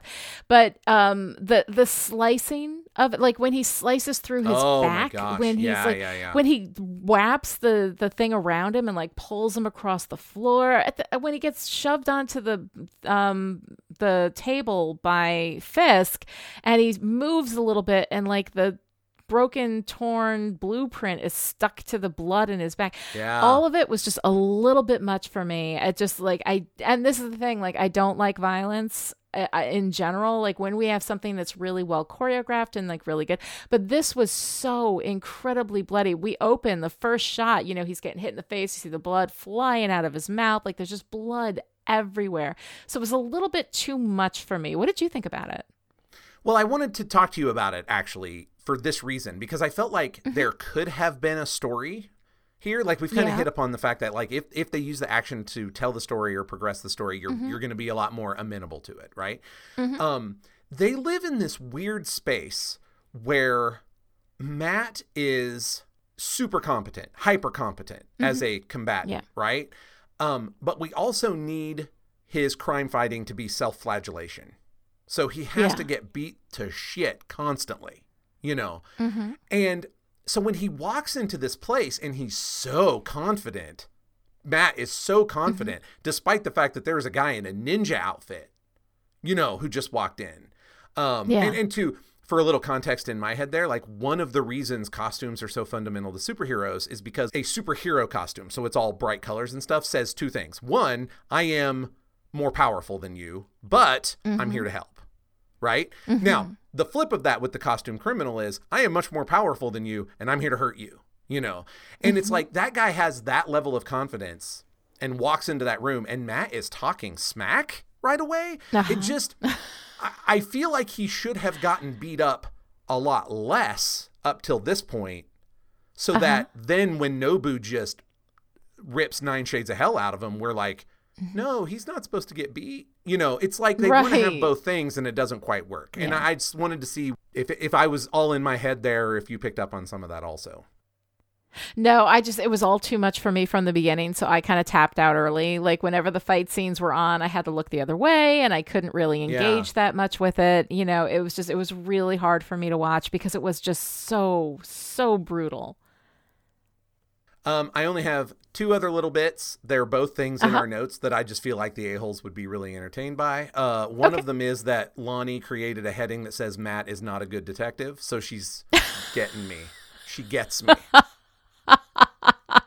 Got that and there from are you, man. several bullets underneath there upholding that point. So I really like that. I also really appreciate, and I'm about to earworm all the a-holes that get it, that right here in our notes is Donde está la biblioteca and a link to the community Spanish rap because I cannot hear that phrase without also immediately saying Mi amo T-Bone la araña discoteca. I can't.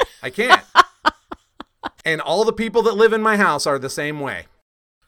Right. Anybody who's not familiar with that, we will make sure to put the link in the show notes. And if you haven't seen Community, definitely go give it a watch because it's a lot of fun. So that's all I got. Did you have anything else for this episode? No, I think that pretty much does it for me. So that moves us into the 10th episode, Nelson v. Murdoch. In Nelson v. Murdoch, Matt wakes up in his apartment, stitched up and surrounded by bloody gauze. Foggy is upset, and he demands that Matt tell him everything. We flash back to how they met in college as roommates, where after a brief moment of, "Oh my God, you're not gay, are you?" they bond over chasing women. This is clearly the most healthy masculinity we have ever seen. Gao meets with Fisk, understandably disconcerted by how all their business partners are turning up beheaded, blown up, and set on fire, and she tells Fisk to choose between light and shadow, and choose wisely. At Matt's, Foggy is rifling through his things while he gets the whole story from Matt as he brings him up to date on everything we've learned through the season. Those guys need to start making some money, because if Foggy had Netflix, he'd be all caught up by now. But for now, Matt has to explain it all, and we have to suffer through more flashbacks of the two of them getting so drunk that Matt almost tells Foggy about his special abilities and whatever. Meanwhile, Ben Urich is trying to balance caring for his ailing wife Doris with figuring out his deck of cards serial killer board, and instead breaks into Nelson and Murdoch and scares the hell out of Karen. Hasn't she been through enough, Ben? He gives her a shoebox full of research. He's out of the game. He tells her that he has to take care of Doris full time because he isn't able to keep her in a nursing home where she currently is. Karen convinces him to run upstate with her to take a look at another nursing home, but it turns out they're not there for a tour. Karen found Fisk's mom. Matt tells Foggy the story of how he first started beating up the bad people, saying he heard a man molesting his daughter in an apartment down the block. He beat the hell out of the guy and told him that if he ever touched that girl again, he'd know. Foggy is not impressed. At the nursing home, Fisk's mother tells Ben and Karen that Fisk killed his father. Meanwhile, Fisk has Leland do some damage control with Gao while he glad hands around town, collecting donations for his organization to save Hell's Kitchen. At a charity gala, a bunch of people start foaming at the mouth after drinking the champagne, including Vanessa.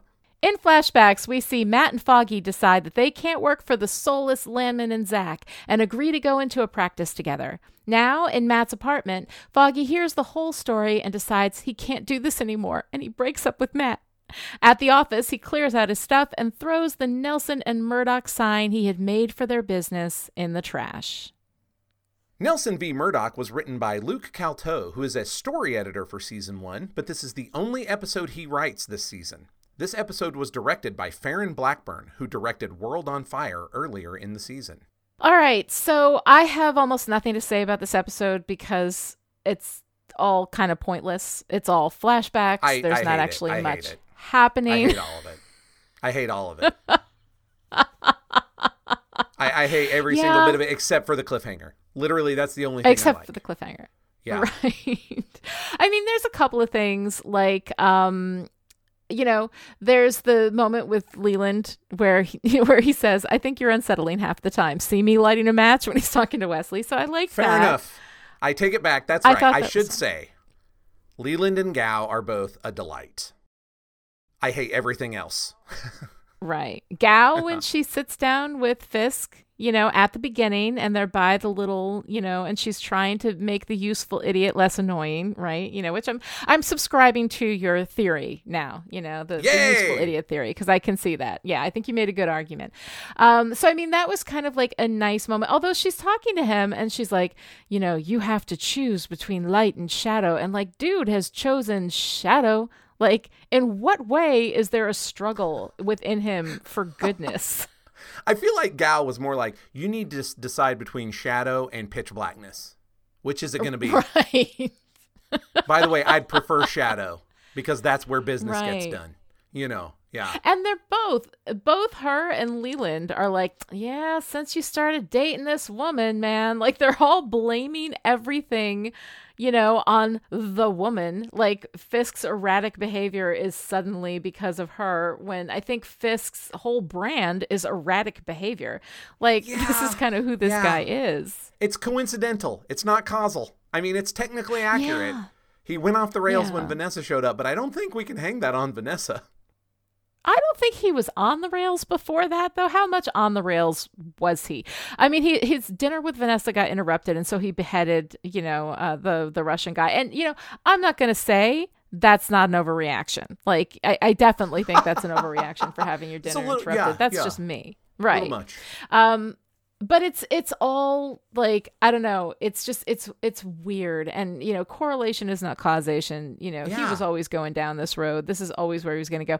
But it's just this whole like Yoko Ono thing. Like, what the hell? As soon as she shows up, they're like, nope, it's this woman's fault that you're, not working with us anymore. Now, I'm going to help you out with Gao a little bit because I think she says that to Leland because she knows Leland will buy that.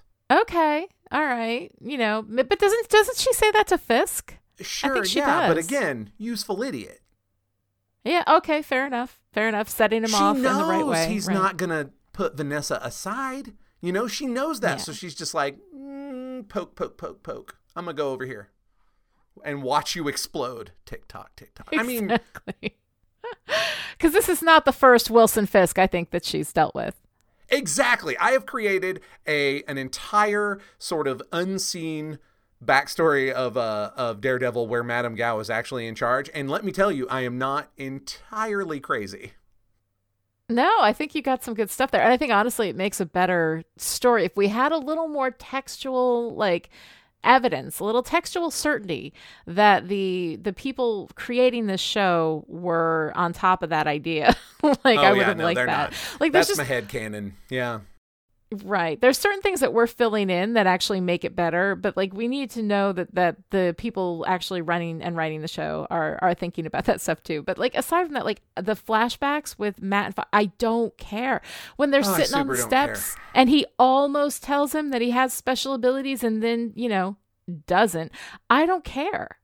Like, I don't care about Landman and Zach. I don't care about the fact that they were disillusioned because their law firm was doing slimy things. I mean, right. We knew all that already. All of this. Exactly. So none of it matters. Then we also have Foggy getting all of this information from Matt, which, by the way, is information we already know. I don't need Matt to explain all the stuff, meeting Stick and learning his abilities and all. We know that. We've already gone through that. So having him tell us about it is not something that's really helpful. So this episode just feels like a waste. I do like the tension between Matt and Foggy, and I know I made fun of the breakup scene, and I was mocking it a little bit in the no, in that's the summary. exactly what it is. But I mean, you remember I mentioned back in the 60s, the comic books were all Karen loves Matt, Foggy loves Karen, Foggy loves Matt, Matt loves Daredevil. Like it's on the label. It's on the label. You're making fun, but it is 100% close.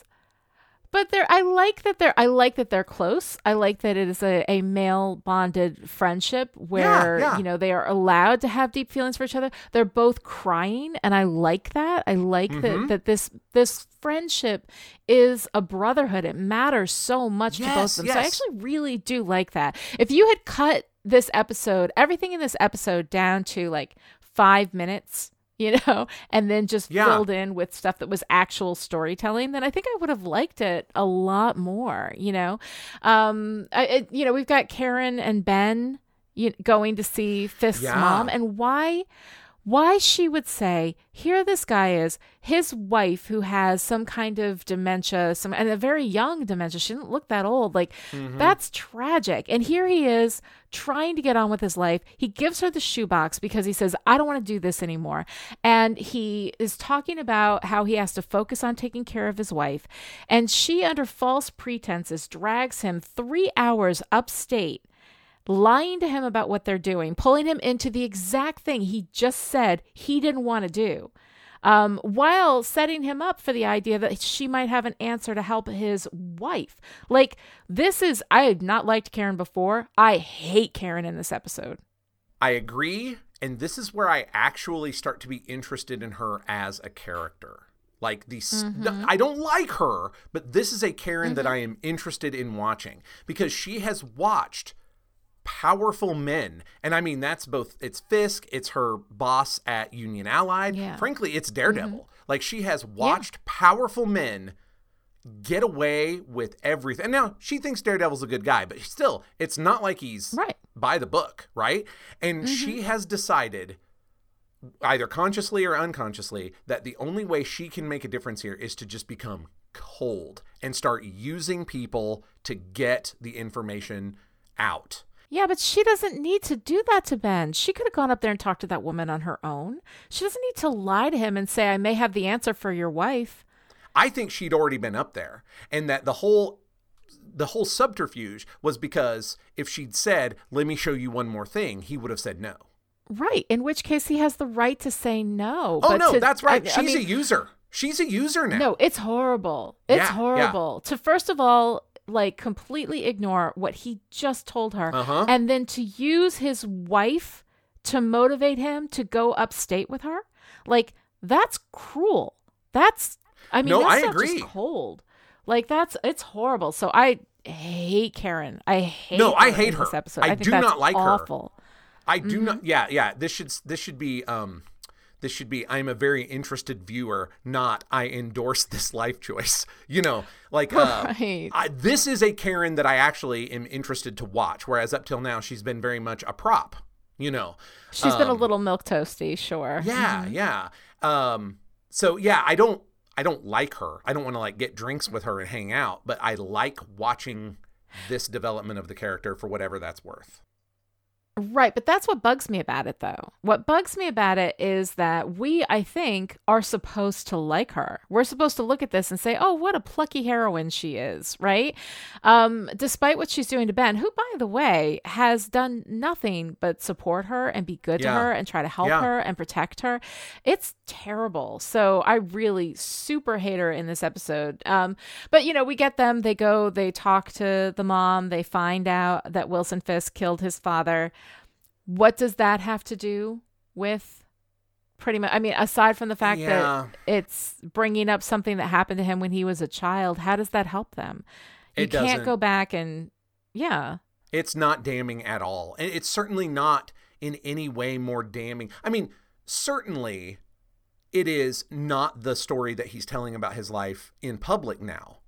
But I mean, I can immediately imagine that if they bring this to light and his response is, well, of course, that's not the story I tell in public. It's not the thing I want to define my life. You know, I was a minor. Yeah, and he I didn't know what I was his doing. Mother. He was beating my mother. He was going to kill my mother. I mean, in essence, if you're protecting somebody else, that still is self-defense, right? Yes, I mean, it's certainly there's a justification there, but on top of that, I was a minor. I was a child who made a decision in the moment to protect my mother, and everything awful that happened after that was my mother's doing. It's not like all of a sudden I was in charge. You know, it's not a great beat. It's not a great right. I mean, for the mystery. It's actually a story that makes him more sympathetic. You know, exactly. Yeah. So I don't understand what the big value of that is. But also, I kind of want to talk about something, though, that's interesting. We sort of have kind of skimmed over it. But, you know, Matt keeps talking about how he's never killed anyone, right? You know, this whole season is like, I've never killed anyone. I've never crossed that line. Okay, he killed Nobu. Like, he killed Nobu. I mean, it was self-defense, and Nobu almost had killed him. Yes, I think that is just muddying the waters in a not good way. Like, he needs to say the word murder. Now, the thing is, I feel like the word Matt needs to say is murder. I've never murdered anyone. Right. Because that is true. At the same time, this is two lawyers talking to one another. And maybe you need to just be really clear that you've never killed anyone. Yeah, very and specific you can in your language. Sort the details out later, right? Because if I killed someone in self-defense, I'm not sure that I would go the rest of my life saying that I killed somebody. You know what I mean? Like, I defended myself and they wound up dead. It's shades of meaning that I think are important, but it's the murder. I mean, listen to Father Latte. It's the murder that matters. Exactly. But this whole thing, this entire season, it's always, I've never killed anybody. I've never killed anybody. I've never killed anybody. And yes, he killed him in self-defense, and that is not murder. That is something different. But the language is always, I've never killed anyone. So I think that when he kills Nobu, even in self-defense, that when this is a gong that we've hit so hard throughout the whole thing, that here we have, he's never killed anybody. He's never like killed anybody meaning to. He's never murdered anyone, but he has killed somebody. And that we can use this as the thin end of the wedge into Matt, right? That, you know, he hasn't been ready to cross that line. He's crossed it in a little bit. He's kind of crossed it. He's sort of put a toe over it now. And does that kind of open the door up for him to make killing somebody easier? Yet they just completely ignore it and act like he's never killed anybody, but he has. Yeah. I think it's pretty clear that you and I would have done the last 2 episodes a little differently. And, I think so. And I think staging how that fight went to be more in line with the thematic stuff going on in this whole series, it needed another pass. It needed another polish, because either own it and have it be a thing for Matt, or have it be an actual accident, you know, that sets Nobu on fire. So, yeah, because Matt threw the knives up into the lamp. Yes. Deliberately, right? I mean, did I see that right? Because if Nobu was swinging those knives around and they hit, and Nobu was the one who hit it and he lit on fire, that'd be different. Or even if it were a block, right? Like, even if it were Matt blocking one of them with the stick up into the light. I mean, I would be like, oh, right, that's an accident. That's an accident. Yeah. Right. But he very deliberately sent it into the light. So I don't know. I mean, the whole thing being it was self-defense. It's absolutely, you know, not the same thing as what he was talking about, which is deliberately going in with the intent to kill somebody. That's a completely different thing. But we do have this thin end of the wedge that I think could have been narratively significant if it bothered Matt at all. But it doesn't even seem to fly on his radar.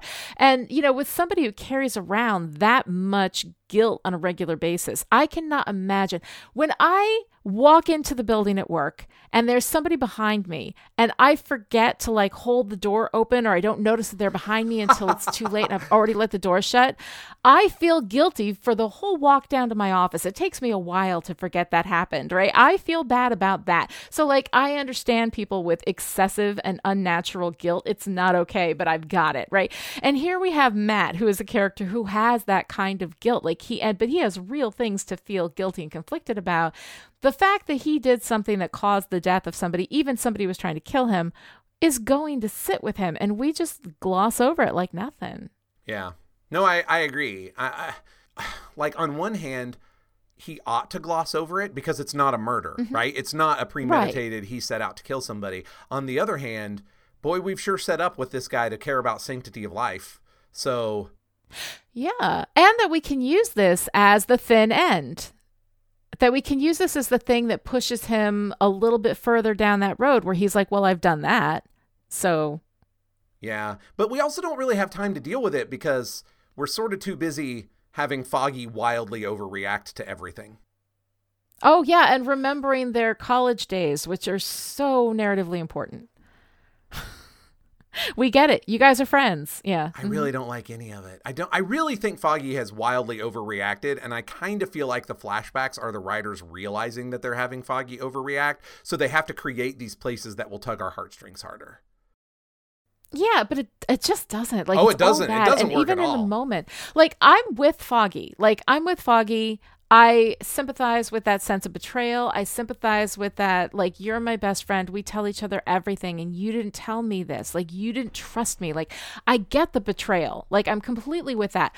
I think that we way overdo it. You know, the idea that, you know, you put me at risk, you put Karen at risk, like, I'm mad and, you know, and I'm done partnering with you because I can't trust you to tell me things. Like, I get all of that.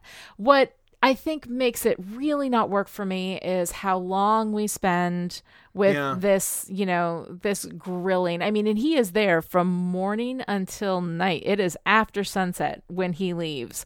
So we've had a whole day of him grilling his half-dead best friend, right? And I think that like being hurt, being upset, saying this isn't okay, like I get that, and I'm with Foggy on that. But this is just overdone, and we're just spending so much time on this stuff that we don't need to spend. We don't need to hear Matt tell the whole story. We know the whole story. We can come in and cut into that scene after he's told him the whole story, and Foggy's just dealing with it, we don't need all of these flashbacks. It's incredibly stupid. And then we have, Fisk on the other hand. Like, I always love a scene with Gao, and I always love Leland Owlsley, but it's, hey, Gao's not, Gao's upset with me. She tells me to, choose between shadow and light. Now, Leland, can you go talk to Gao for me and like smooth things over? And Leland's like, okay, I guess I'll do that. Then he does that. And then Vanessa gets poisoned. Who cares?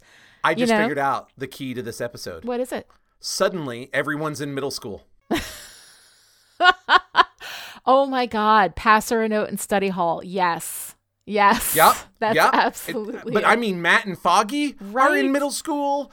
Fisk and Gao and Leland are in middle school. Pass a note. Go do the thing. Yeah. Go see if she likes me. Yeah. Blah, blah, blah. Even Karen and Ben, or at least Karen. I think poor Ben is just along for the ride, but Karen's just like, mwahaha, mean girl manipulation. Yes, exactly. Yeah, I nailed it. Everybody's in 8th grade suddenly for exactly 55 minutes. It's terrible. This is, I mean, I really like this series. I've been enjoying it so far. This is the worst episode so far, I think.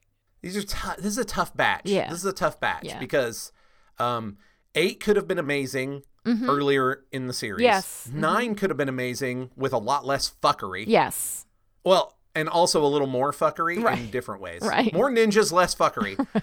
And then this one is just, why would you guys do this to me at this stage? Yeah. Do you want me to stop? Is that what you're trying to do? Are you actively trying to get me to not want to watch the show?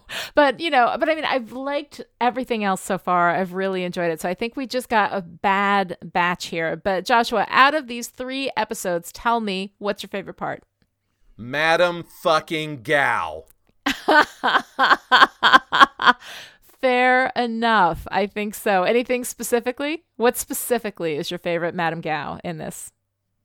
I love the entire... I mean, if I have to narrow it down to like one scene, it's a pretty long scene.